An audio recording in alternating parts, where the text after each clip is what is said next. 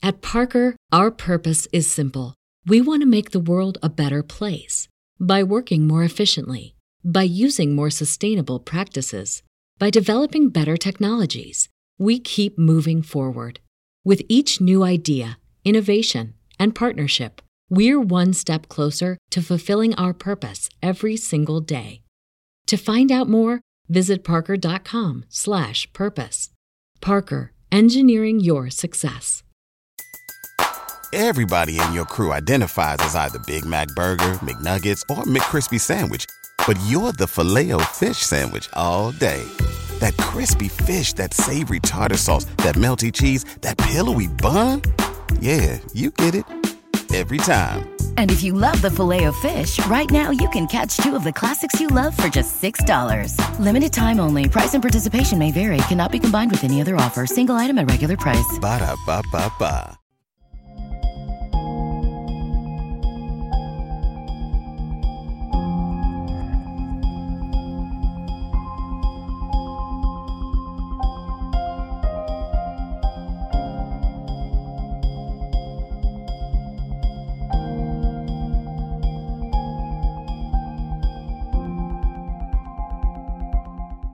Good afternoon, my conscious co-creators. Welcome to another edition of the Conscious Consultant Hour, Awakening Humanity. I am very, very pleased that you are all here with me today. I've got such a wonderful show in store for you. I am super excited about today's guest, and I can't wait to bring her on. But first, of course, oh, by the way, did you catch the episode of Dismantle Racism with Reverend Dr. TLC right before my show? Oh, such a good show today. Something really eye-opening. So let's start off, of course, as we always do, with my little section from my book, Everyday Awakening. And we're moving through these pretty quickly. I'm sneaking suspicion I'll probably be through the book before the end of the year, and then I got to figure out what am I going to do next year to kick off my show. So today's section of my book is entitled, Let the Light of Our Years Be Greater Than Our Years in the Light. Growing older is not about growing old. As we accumulate years, we gain in so many ways. We gain experience, wisdom, and perspective. Yet the numbers on the calendar do not dictate our frame of mind, the energy in our heart, or the twinkle in our eye.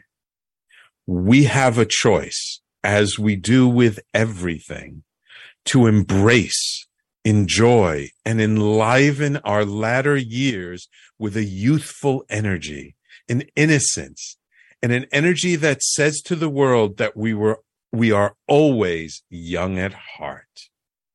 Or we can choose to focus on all the loss, the bitterness, the deprivation we have experienced, and make our world darker, decrepit, and depressing. Any day above ground is a good day, it has been said. As long as we have breath, we can give more life, give more love, and give more light to the world around us. Our days are numbered, and no one knows exactly how many we have. Let us live as if each day is the best day we have ever had, regardless of whether we have had few of them or many of them. Let our smile, our heart, our words, and our energy contribute to the joy of the world in the world, especially if it's our last day in the world. What better way to be remembered? So this this little section I wrote, I guess it was after a conversation I had with someone many years ago around, as we get older and we start dealing with more infirmities, and maybe our health isn't quite as good as it was when we were younger. We're not as strong. Don't have as much vim and vigor. But that doesn't mean we don't have so much to contribute. It does not mean that that we still cannot approach life with an enthusiasm that we had when we were younger, sometimes even more than what we had when we were younger. Mm-hmm. And, you know, it's kind of interesting because since I wrote this section, a number of things have happened in my own life that just, for me, like make it even more true, make it more relevant than it was ever before. I mean, the first of which was my mom passing when she was 99 and a half. And, you know, my mom, she had a ton of energy. She would go here and there. I mean, she moved countries. I mean, she moved to Israel to be close to my sister and my sister's kids when she was 91 years old. Not too many people I know would do that over the age of 90. You know, how many people would move to a different environment? Yet somehow I feel that because she did that, she actually lived longer. That in some ways, going to Israel, she had a better life there in a small country, being close to my sister in a country where family is very important. And they, you know, my sister would pick her up for Shabbat dinner every Friday night. And she made new friends and people would invite her over, which although she had friends here, though most of them died, I think, before she left. You know, at 91, not too many people can keep up with you. But she had such a good life there. That was one thing. And then the other thing that I just want to touch upon, and there are several other things that I think have happened over the last several years since I came out with the book that make this even more relevant, but just the whole idea that any day above ground, I think, you know, with the pandemic, and keep in mind, I wrote this before the pandemic. Okay. But I think we've all gotten to value our health, gotten to value life so much more that, yeah, any day above ground, as long as we have our breath, as long as we've got one more chance, it's a good day. But the other thing that was a very recent, and I've mentioned this, I think I mentioned this on the show after I came back from the conference in Denver, was seeing Dr. Roland Griffiths on stage, on the keynote stage, talking about how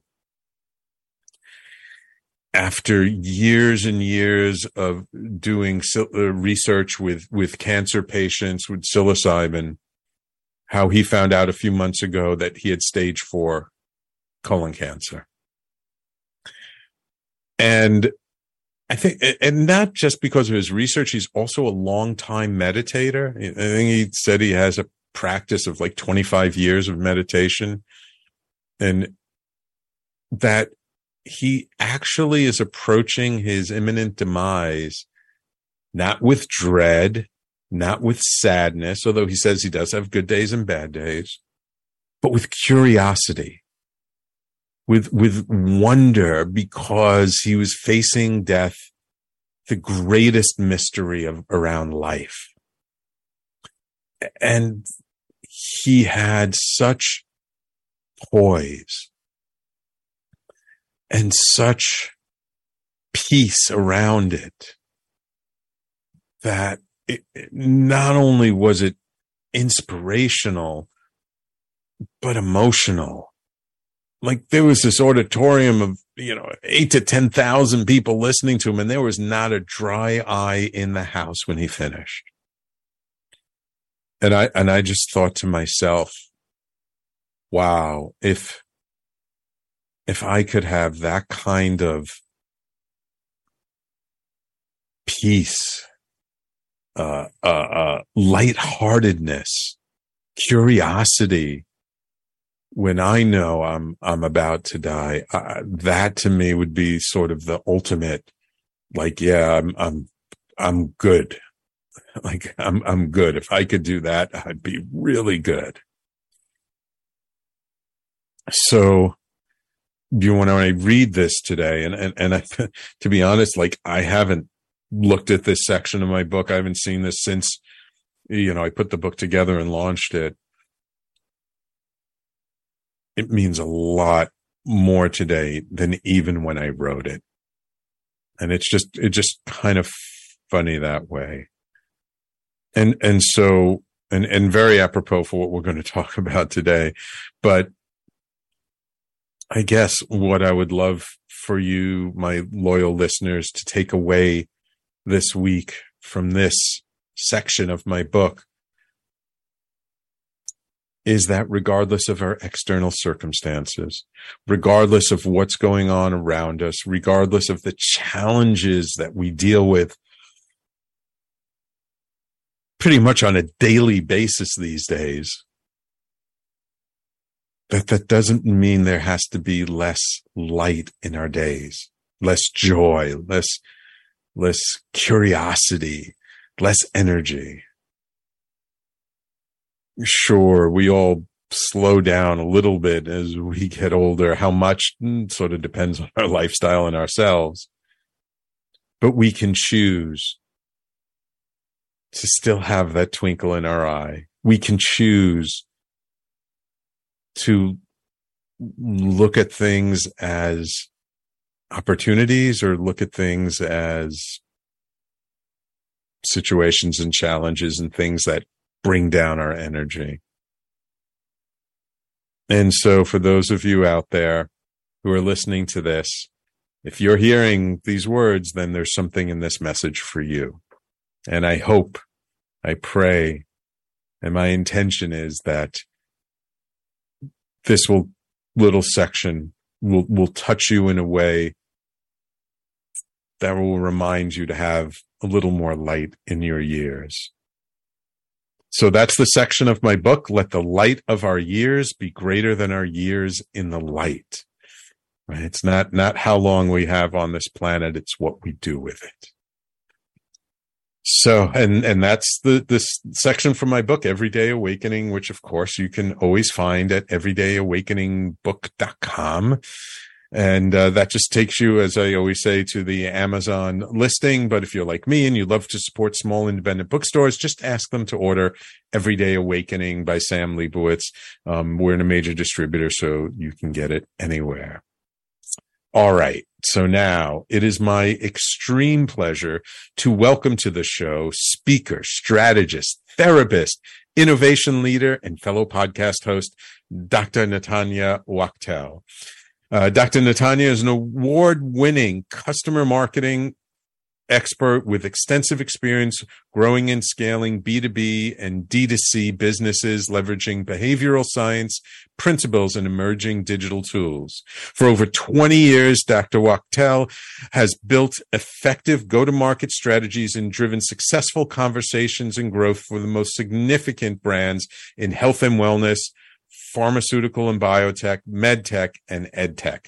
She is the founder of New Solutions Network, a pioneering, specialized consulting network of behavioral science, marketing, and healthcare tech experts focused on launching new products and building customer loyalty. Dr. Natanya is also the co-founder of Evermore, an empathy AI-powered medtech startup. And additionally, she serves as strategic advisor to several wellness startups and is the board chair of Women Who Create, a mentor and scholarship program for women of color. For the past 2 decades, she has spent considerable time and energy building awareness and driving solutions for the growing mental health crisis, including the challenges and disparities in access to care, access to education for marginalized groups, and access to nutrition and fresh food. Welcome to the Conscious Consultant Hour, Dr. Natanya. Thank you so much for having me, Sam. I've been so looking to have you come on my show ever since our initial conversations and someone connected us. And I just, to be honest, fell in love with this woman because she has so much energy. She's so smart. And I love your perspective on things, but I'm just curious. You do a lot in business, in technology, in healthcare. How did you cultivate or get all these interests together? Well, Thank you. I'll try and shed a little light. I'll do it maybe unconventionally with a little story. Sure. And hopefully tie it also to what you opened the episode with and our show today around focusing on the good in the day, right? That you have because you woke up, and evolving and growing and not fighting that evolution towards, the elephant in the room, death, whenever that might be. But keeping energy and spirits high, that invigorating energy can, I believe, sustain you throughout life and help your I'll just say brain, continue to want to form new neural connections that enrich your lives and hopefully those around you. And that really was inspired in me from my parents. I was very fortunate. They were both pretty, one is living, one isn't. I was going to say incredible humans. My father is a chemical engineer. And when he was running laboratories and I was about 14, he would bring home, I'd always have an interest in tech, computers. And this was to date me a little bit, but this was Unix days, so before Windows. And computers were logical instruments, right? So there was a code that decided how things worked on that computer. Now, I didn't have any real training. I had, whatever was basic coding in school that we were learning, like to move a mouse, make a fake game with, go up, turn left, like very minimal command knowledge. But I just kept plugging away at commands until I could figure out how to get into the operating instructions and the directions in the libraries and reroute them and find essentially breaks in the code to then make them usable again for the laboratory use. I didn't understand really anything that the lab was doing on the computer, but I understood maybe how to find a way into that. And so that was something, and I did that for free, computers to hack. Child labor, eh? Yeah, exactly. I also, that's how my medical knowledge was built because I got paid 50 cents, I think, a monograph to proofread. So my medical terms, that's kind of helps a bit, I guess, later. So it's a double-edged, sort of, or benefit on both ends, actually. And my mother, who's also passed like yours, unfortunately, and was also incredibly like fiery spirit to the last moment, worked at the end for Lucent, but before that AT&T and before that Bell Labs, and was kind of in the pioneering space around technology and communication. And communication appealed to the other side of me, of the tech, around connecting with humans and other humans and more. And having been a global citizen living in many different countries in the world in my younger days and seeing inside and speaking different languages, was always interested in how to kind of keep that vibrant interconnectedness going. And I was young, so I was limited access, and phone calls still cost money. Yeah. So, and dial-up wasn't even a thing yet, right? But there was something. So because of my mom's job, she would bring home new tech for us to test. And one of the earliest ones was basically what looked like a typewriter with, a little small screen that was, gray. And it had these two cups in it that you would take the telephone, the thing that was attached to the wall receiver, and put it in the cups and dial a phone number. And you could call someone in another country and play games. And I thought that was awesome, and do like very basic messaging. And I loved it. That was the beginning, and it from there exploded, obviously. Yeah. I remember those early days. I mean, there were no manuals. You were given something. You had to, you had to totally figure it out on your own. All right, listen, we got to take our first break. So when we come back, I'd love to know why you became a doctor, you became a therapist, and sort of, with your love of tech, like where that has brought you to today, like how you kind of are bridging these worlds of both sort of psychology and people and communications, and then technology and wrapping it together. And we are going to get to some really fun stuff a little later in the conversation. So everyone, please stay tuned. You're listening to the Conscious Consultant Hour, Awakening Humanity. We do this every Thursday, 12 noon to 1 p.m. Eastern, right here on talkradio.nyc and all across social media on YouTube, Facebook, Twitter, LinkedIn, Twitch.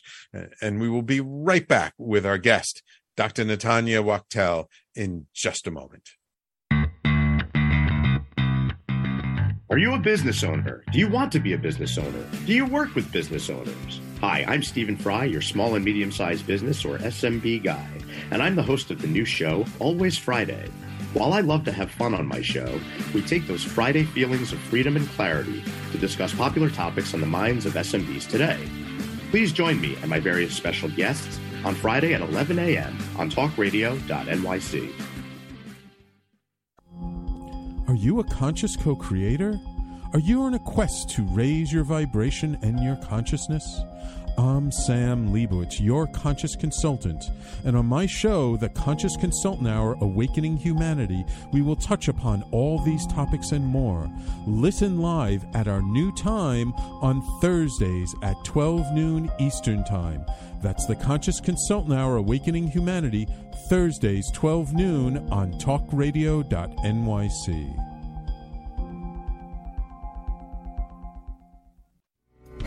What really drives success in business? Introducing Intangify, the show that explores the intangible assets that create value and growth. I'm Matthew Asbell, your host and an attorney focused on innovation. Join me Fridays at noon Eastern to discover how innovation, culture, and other intangibles shape thriving companies from startups to established businesses. We'll share strategies to unleash your business's true potential. Tune in live on talkradio.nyc Fridays at noon Eastern and Intangify your business today. You're listening to Talk Radio NYC. Uplift, educate, empower.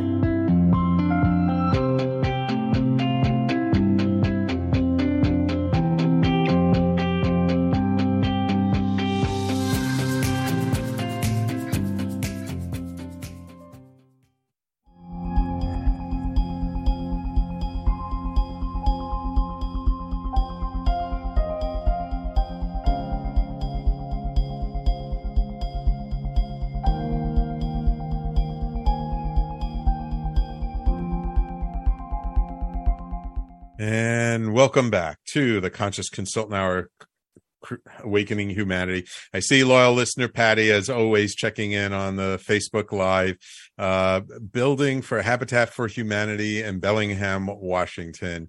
Wonderful, Patty. Glad you could join us today. Always warms my heart to see you checking in. So Natanya, with your love of tech, why did you become a therapist? You got to unmute. Apologies. Sorry. No worries. So, I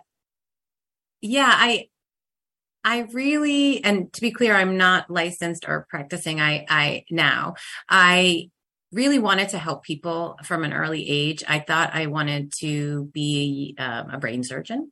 Originally, I kind of had a few twisty career paths, like many of us. Was working or some early jobs, babysitting, what you could do, camp counselor, that kind of stuff in the early days, and was sort of given the difficult children often in my group, and I found sort of intuitively ways to connect with people of all different backgrounds, all different. And again, that's what I was saying, sort of that global citizen thing helped, that it felt good to have people be able to share and then feel better. I think the reason I am not a traditional therapist is because what I learned in training, and I had several fits and starts through education, it wasn't all continuous, such that I felt like the traditional therapy, and again, this is respectfully said, to be clear, but it didn't fit with the way what drove me, because it was being a passive listener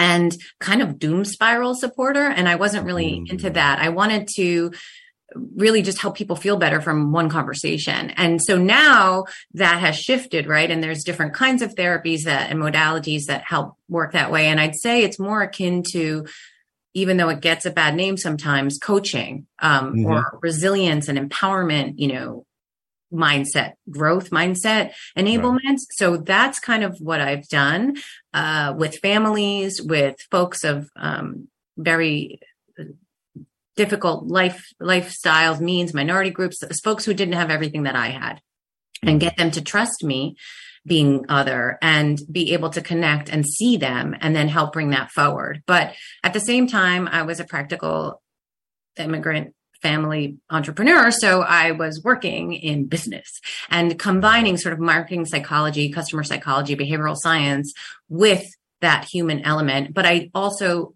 slanted towards patients, right? Patient advocacy, patient well-being, patient communication, patient education, health literacy, all those kinds of things around how we get, like you said, unfortunately about, the diagnosis of a terminal illness or show up in the ER on the worst, what is kind of the worst day of your life, maybe that day as your worst self, and in stress and that impact on the brain, that cognitive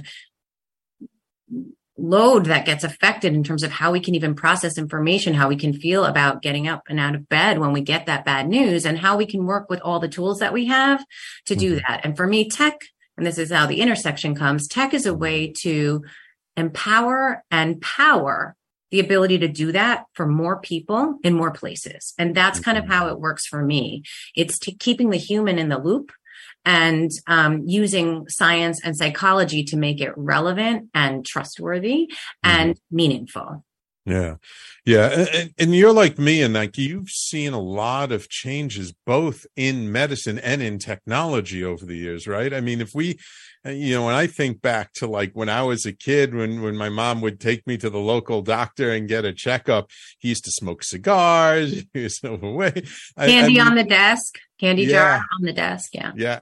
It's such a different world we live in now, isn't it? Like just the advances in technology and not just in the medical technology, but like not just in stuff like maybe robotics or whatever, but even just basic medicine, understanding how the body works and understanding, how to best support the body. And actually, I've seen more and more, what lights my heart up is in the last 10, 20 years is people being much more aware of the idea of wellness as opposed to, we call it healthcare, but it's really sick care, right? Especially in this country. Yes, absolutely. Yeah. That it's all about taking care of ourselves and being better. I'm curious, you've seen a lot and we're in the middle of a huge change. Do you have any sense of where you think things are going between this intersection of technology and healthcare? Well, I think the flashpoint now is in AI, right? So most people have heard of AI, artificial intelligence, right? And what's interesting, and I think for this show is fun to talk about, and the only time I really get to talk about that intersection of a journey towards higher consciousness and tech. And it sort of seems incongruous, right? So it's AI, smart robots and self-driving cars and taking away jobs. But also it can be a partner in self-discovery and mental wellness. And so as you spoke about in the beginning, in terms of focusing on the positive, I think that's another way to look at AI and wellness, as you said, or health and consciousness, even elevated consciousness and well-being. And that it is really a tool akin to maybe fire that can help bring about a better life, but it needs to be, dealt with caution and perhaps some safety rules and perhaps some supervision. And so there is a responsibility in all of us in terms of what we do as citizens of the world. And also, I believe there will be many changes coming in global governments, as well as obviously within the U.S. government around hopefully protections for our data and this use and what happens to us. And that's this sort of really, really explosive time in history that we're into right now. Yeah. I see a lot of people in technology, not a lot, but I see some people in technology sort of raising the red flags around privacy, around intellectual property. I mean, you see like some, famous Hollywood comedians and actors are like suing AI companies because they train their AI data programs on copyrighted material. So there's some concern around that. So it's really interesting to see like where is this all going to lead. And I'm with you. I usually use a very simple analogy instead of fire. I just say it's like a hammer, right? You can use a hammer to build a house like Patty is doing right now in Washington, or you could use a hammer to kill someone. So it all depends on the person holding the hammer and what's their intention behind it. And so that kind of comes back to human beings and how are we, what's our level of consciousness? And, as much as I feel there seems to be so much chaos happening in the world today, there's a lot of disruption. There's a lot of quote unquote craziness that we see. But that also means there's an opportunity because now we're more aware of it. So there was always craziness in the world. It's just how much were we aware of the craziness around the world? We might have been aware of it in our own neighborhood or our own house, but we weren't aware of it globally. But with the development of communications being instantaneous and the fact that, we have this small device and we can connect to anyone, anywhere in the world with it, that's pretty revolutionary. So the communications now in combination with this technology that leverages intelligence is something new that we've never really seen before. Right. So, most of us use certain tools to elevate your well-being, right? So AI has been learning to assist in the same mission. So we're evolving to be the best version of ourselves, hopefully. And AI is a tool that can actually maybe fast track your growth, but it also can hinder it. So I think that's a really great point. And that's the duality of it, right? So we're looking to improve our consciousness, and you can mirror those potential onto AI. So for example, you wake up one morning and your AI assistant can give you insights into your sleep quality, suggesting personalized meditation techniques for the day ahead. And that's AI working towards your well-being. You can open a mindfulness app and, get a guided meditation, potentially get some information about, a new yoga regimen. There's a lot of things that you can do there that are very helpful. On the flip, and we'll get into it a little later, there are ethical concerns because AI isn't a singular thing. I'm assuming most of your listeners know this, that sort of AI databases are built and fed information. And as you said, that information was created by humans. So that information could be biased. It can have algorithms. It can have emotional intelligence that is slanted towards whoever created it. It can be factually incorrect. And it can also be copyright material that may or may not be appropriate to give out for free when in other areas, let's say content, there are paywalls that put a block between what you can access. So all of those things come together. There's also security around, your data, what it is about you, your genetic sequence, your health, your proclivities. That could be available to potential employers to limit a job or to have someone do your job, as you said, in education. There is quite a bit of a fervor around AI replacing learning, right? That students using AI will not learn anymore. I mean, that is a feeling that many educators have. Many institutions banning AI generated answers for exams and that kind of thing, although it's not always clear how that works because sometimes the AI will recognize things as computer generated because the source file was not what the student did with it. That's just like using a reference material. So it's really interesting in terms of all the different sectors. I mean, we're focusing today on health and wellness, and that's a little bit more my purview, but across financial services, legal services, across the board. And like I said, even in the sort of lifestyle areas of wellness, well-being, higher order consciousness, connecting with other humans, obviously AI is playing a huge role in all of this. If you're using apps for dating or meeting up or groups or clubs, AI is helping empower those connections. If you're using, if you're shopping, AI is powering your recommendations and building a profile about you for other retailers just to buy and serve you up product information. So it's kind of, it's here to stay. And so instead of maybe fighting it, find a way to understand how to connect better with it, use it, and, sort of know thine enemy, I guess. Yeah. All right. Let's take our next break. And when we come back, I want to talk about what you're seeing in terms, and I'll reflect what I'm seeing in terms of people's attitudes towards AI, and then what's really the reality of it. Because there's a lot of stories we create around this stuff, and tons of science fiction movies, which I love, all around it. But what's the reality and what's really happening now, okay? So everyone, please stay tuned. You're listening to the Conscious Consultant Hour, Awakening Humanity. We're speaking this hour with Dr. Netanya Wachtel, and we'll be right back after this. Are you passionate about the conversation around racism? Hi, I'm Reverend Dr. TLC, host of the Dismantle Racism Show, which airs every Thursday at 11 a.m. Eastern on talkradio.nyc. Join me and my amazing guests as we discuss ways to uncover, dismantle, and eradicate racism. That's Thursdays at 11 o'clock a.m. on talkradio.nyc. In a post-COVID world, you may have many unanswered questions regarding your health.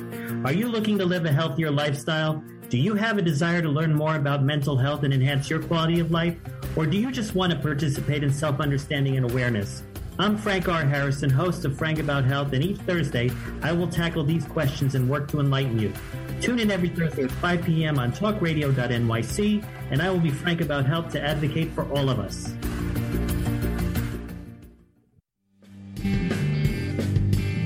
Hey everybody, it's Tommy D, the Nonprofit Sector Connector, coming at you from my attic. Each week here on talkradio.nyc, I host the program Philanthropy in Focus. Nonprofits impact us each and every day, and it's my focus to help them amplify their message and tell their story. Listen each week at 10 a.m. Eastern Standard Time until 11 a.m. Eastern Standard Time, right here on talkradio.nyc. You're listening to Talk Radio NYC at www.talkradio.nyc. Now broadcasting 24 hours a day.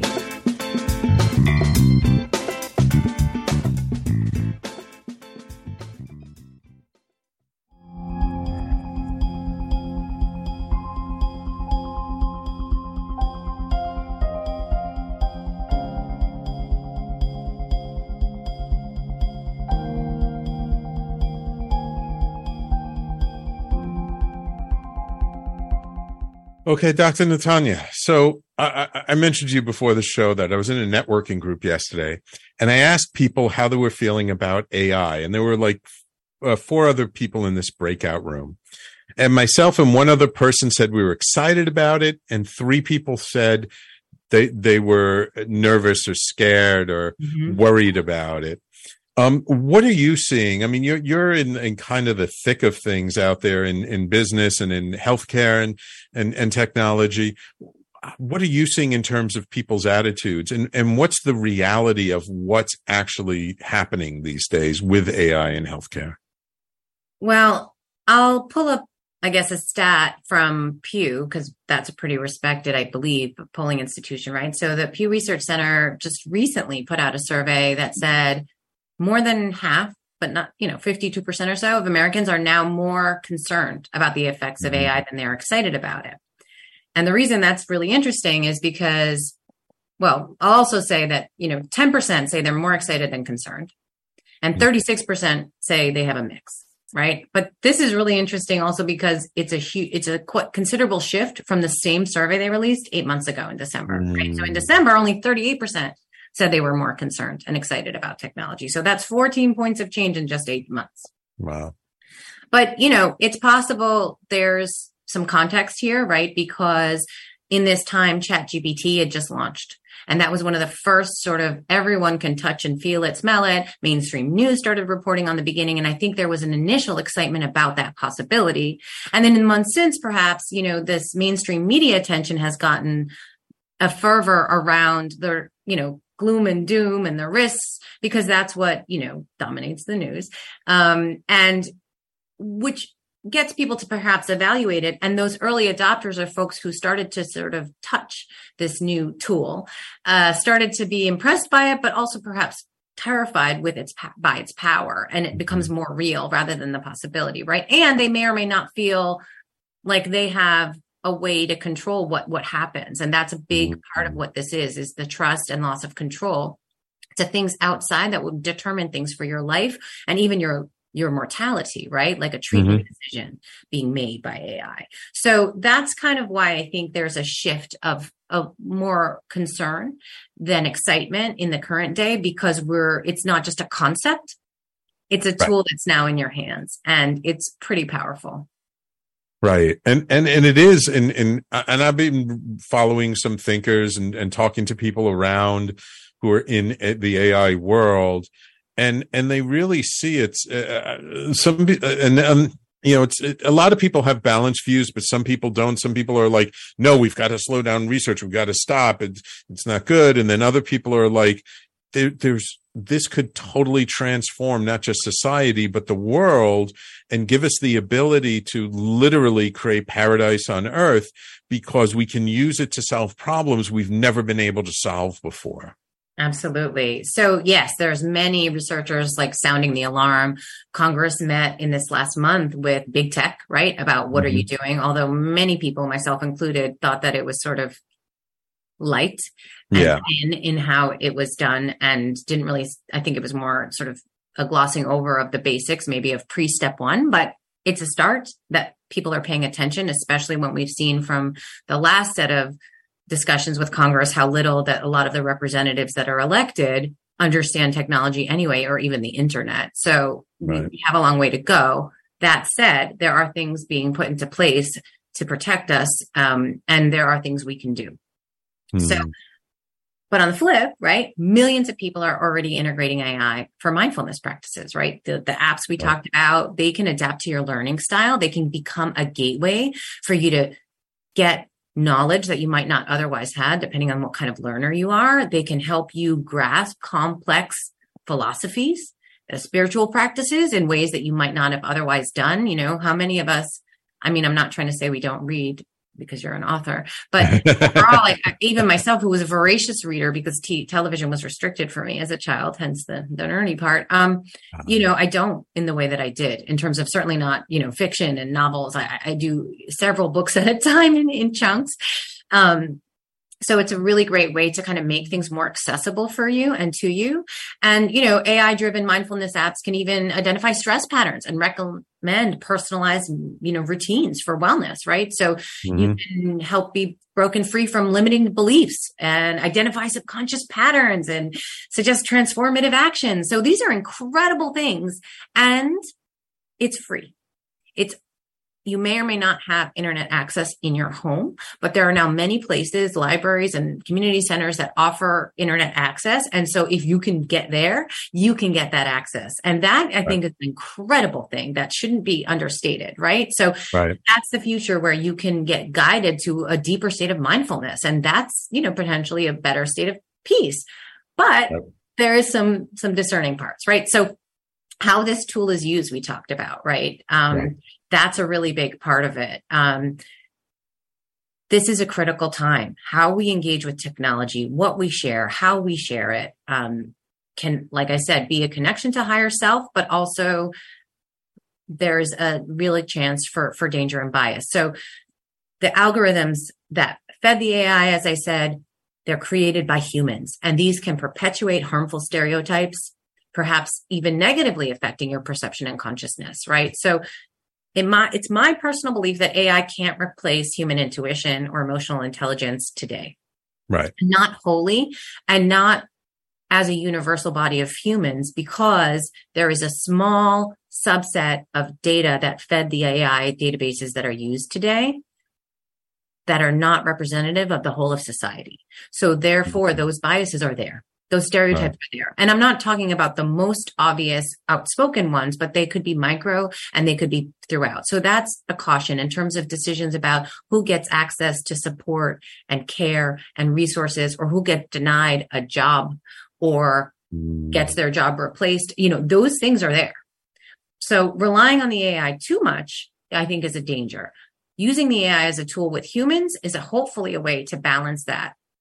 And, you know, have that human and consciousness imbued within the technology. Yeah, everyone I know who like teaches about AI and like how to use it for marketing and this and that. I mean, everyone says you always have to take whatever result you get from ChatGPT or whatever AI you're using, you always have to look at it. You have to tweak it. You have to make sure there are no hallucinations in it, because AI has been known to completely make things up.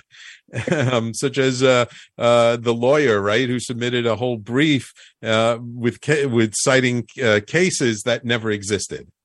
Yes. And actually we were speaking anecdotally when we were planning to do the show about something I had presented at a conference, anecdotes ripped from the headlines about an undergraduate student who got his hands on a developmental AI tool that was still in development and decided for fun to make articles that were sort of self-help. And I think it was on Discord or Reddit that he put them. And all he did was write the title and ask the AI to write the article.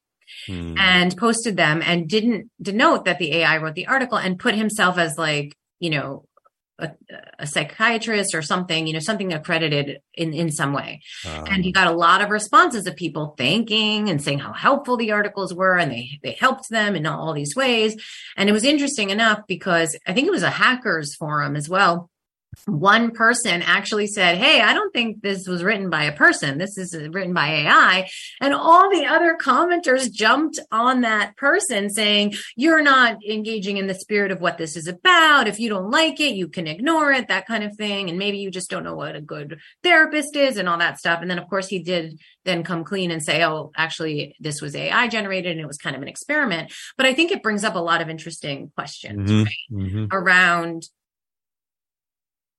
trust and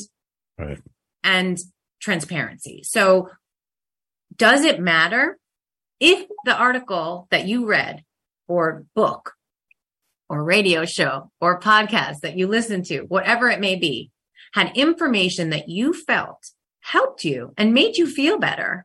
Does it matter if an AI created it or a human?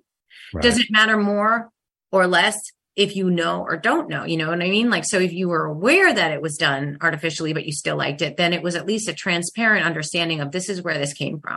And I think that's where those things are kind of they intersect and they're troubling because of some things around deep fakes and, giving false, attribution to people for things that didn't happen. And that's where it gets a little murky. And that's why we're looking at sort of regulations that are sensible so we can reap these benefits without suffering the worst outcomes. So, for example, the US and other governments may require that tech companies get permits before certain kinds, of permits before developing the models. So above a certain parameter size, right? It might require that image generator software has to have non-removable watermarks on images that it creates. So, and I'm just giving a few little examples. So there's a lot here. Right. Technology. Sorry. No, it's okay. But because I could talk with you for hours, but we got to take our last break. And then when we come back, wrap things up. And so I would like to wrap things up with, what do you see in the immediate future? And with a particular focus around AI applications in healthcare and health and wellness. What do you see? Like, what would you predict as being like a revolution that we'll see that we're not expecting today? Okay. Okay. Awesome. So everyone, please stay tuned. You're listening to the Conscious Consultant Hour, Awakening Humanity. We're talking this hour with Dr. Natanya Wachtel, and we'll be right back and wrap it all up in just a moment. What really drives success in business? Introducing Intangify, the show that explores the intangible assets that create value and growth. I'm Matthew Asbell, your host and an attorney focused on innovation. Join me Fridays at noon Eastern to discover how innovation, culture, and other intangibles shape thriving companies from startups to established businesses.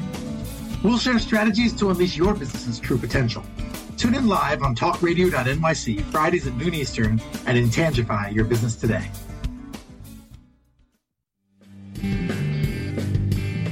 Hey everybody, it's Tommy D, the nonprofit sector connector, coming at you from my attic. Each week here on talkradio.nyc, I host a program, Philanthropy in Focus. Nonprofits impact us each and every day, and it's my focus to help them amplify their message and tell their story. Listen each week at 10 a.m. Eastern Standard Time until 11 a.m. Eastern Standard Time, right here on talkradio.nyc. Are you a conscious co-creator? Are you on a quest to raise your vibration and your consciousness? I'm Sam Leibowitz, your conscious consultant, and on my show, The Conscious Consultant Hour, Awakening Humanity, we will touch upon all these topics and more. Listen live at our new time on Thursdays at 12 noon Eastern Time. That's The Conscious Consultant Hour, Awakening Humanity, Thursdays, 12 noon on talkradio.nyc. You're listening to Talk Radio NYC at www.talkradio.nyc. Now broadcasting 24 hours a day.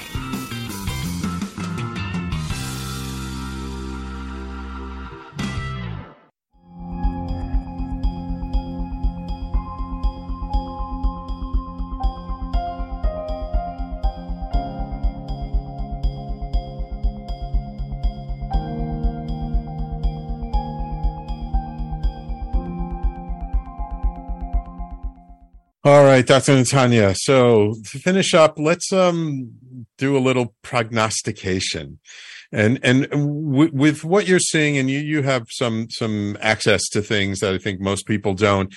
What do you think will be the most immediate, like in the next 2 years, 3 years? Where do you think AI is going to make the biggest impact when it comes to healthcare and health and wellness?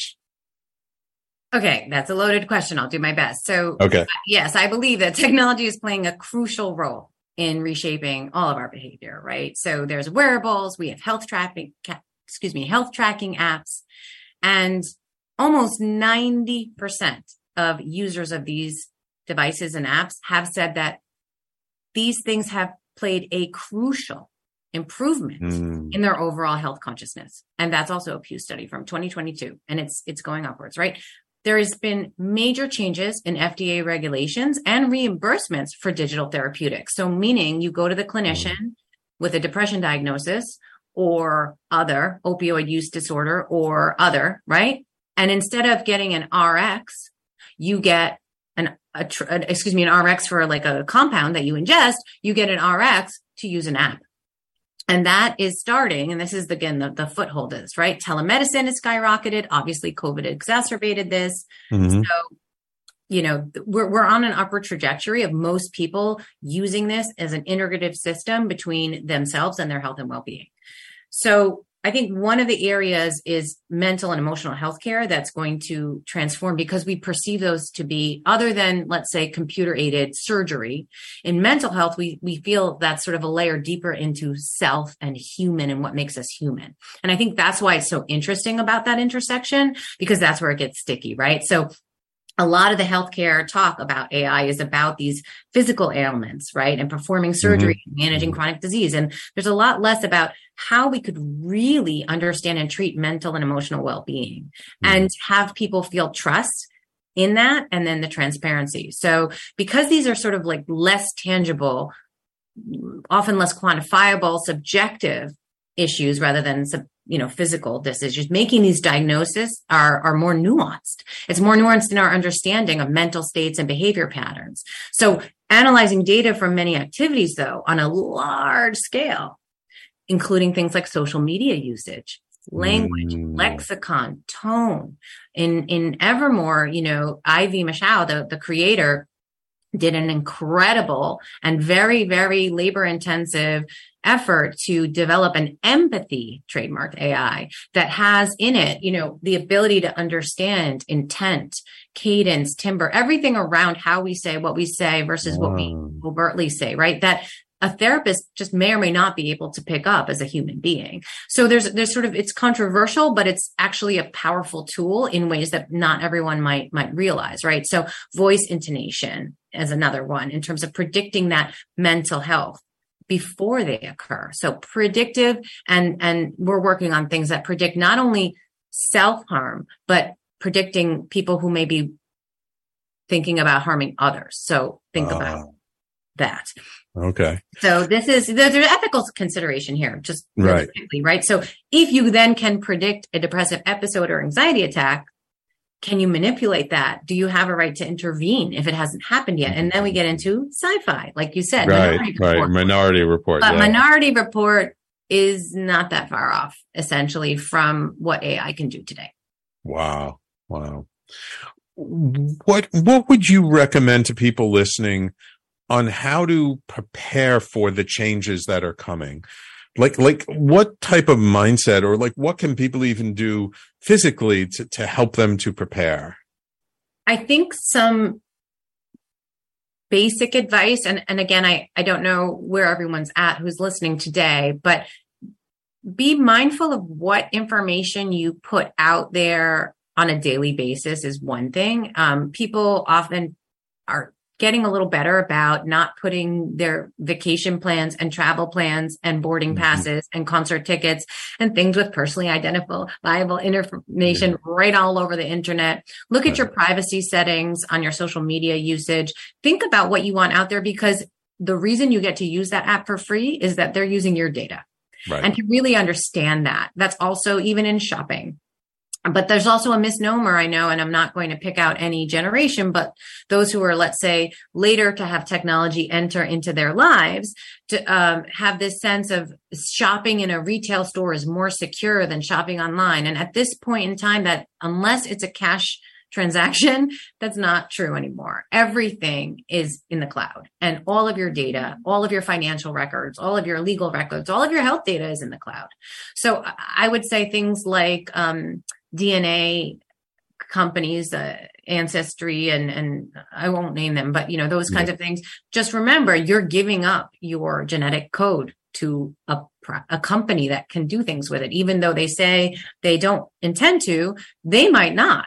But because it's out there, it can be, there are data breaches daily, right? That we hear about. So just thinking about sort of data hygiene for yourself and reading up on that, and maybe even using AI to query, what can I do to protect my data as best as I can, but not live in fear of it, and seek out tools that enhance your daily life with that data. So like I said, there are many apps and tools out there that actually have been shown to really help people, and maybe try them out and see how it works in your life and sort of your off world, or offline, if you will, existence in, forest bathing and meditation and everything else, and integrate these into sort of those times when you can't.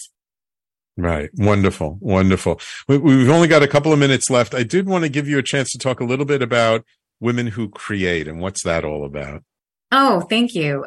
So we're always needing help, and it is a nonprofit that is solely funded by generous donations of organizations and individuals of time and resources to help essentially share the stage with those who might not have generational wealth, who have been marginalized, who have been not given the same opportunities generationally as well as currently in the minority community. And so we are looking to have more mentors. We have a mentor program that cycles every few months. It's not super high time commitment.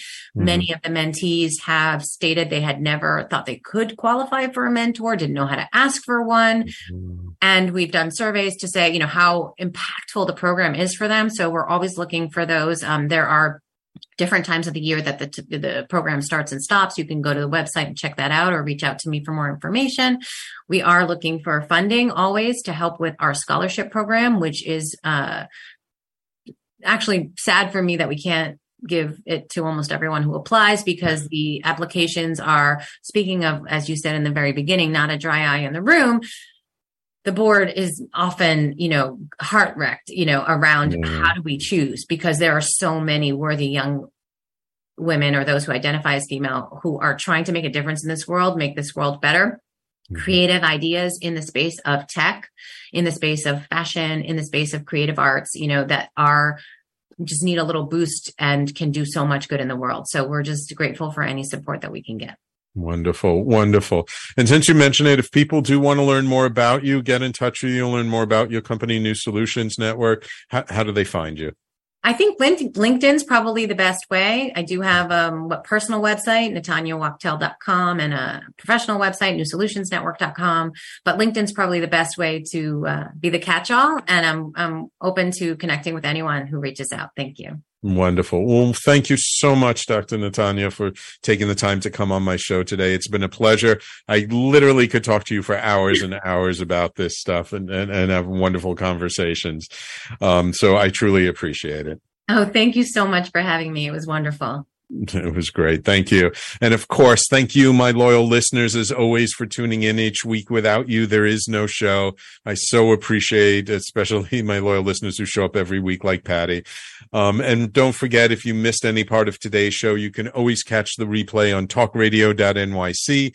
And of course, the Conscious Consultant Hour is on all your favorite podcasting platforms: Apple, Google, Spotify, Pandora, iHeartRadio, Amazon Music. Wherever you listen to podcasts, you can find the Conscious Consultant Hour. Thank you all for tuning in. Don't forget, later today, Frank Harrison returns with his show, Frank About Health. And on Friday, tomorrow, of course, we have Philanthropy in Focus, always Friday, and Tangify, and our newest show, The Hard Skills with Dr. Mira Brancu. Thank you all for tuning in. We will talk to you all next week.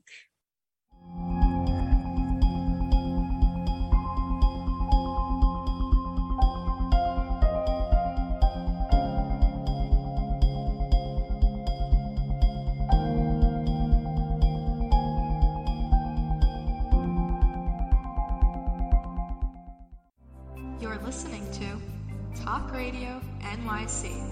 Uplift, educate, empower.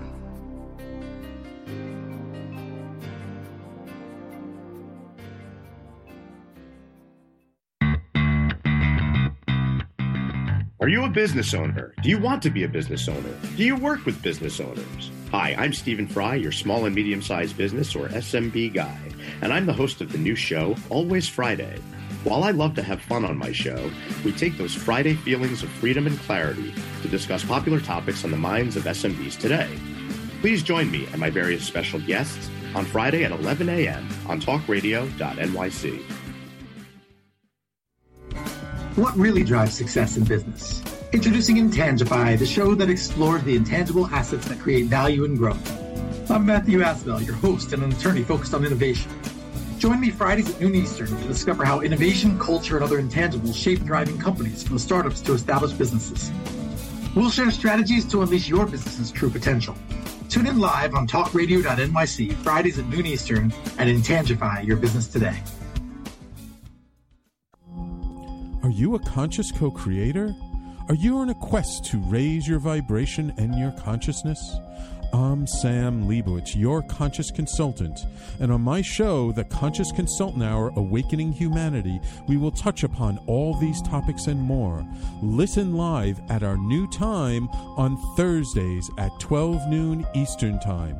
That's The Conscious Consultant Hour, Awakening Humanity, Thursdays, 12 noon on talkradio.nyc.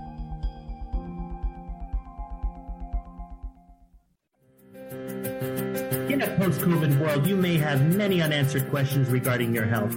Are you looking to live a healthier lifestyle? Do you have a desire to learn more about mental health and enhance your quality of life?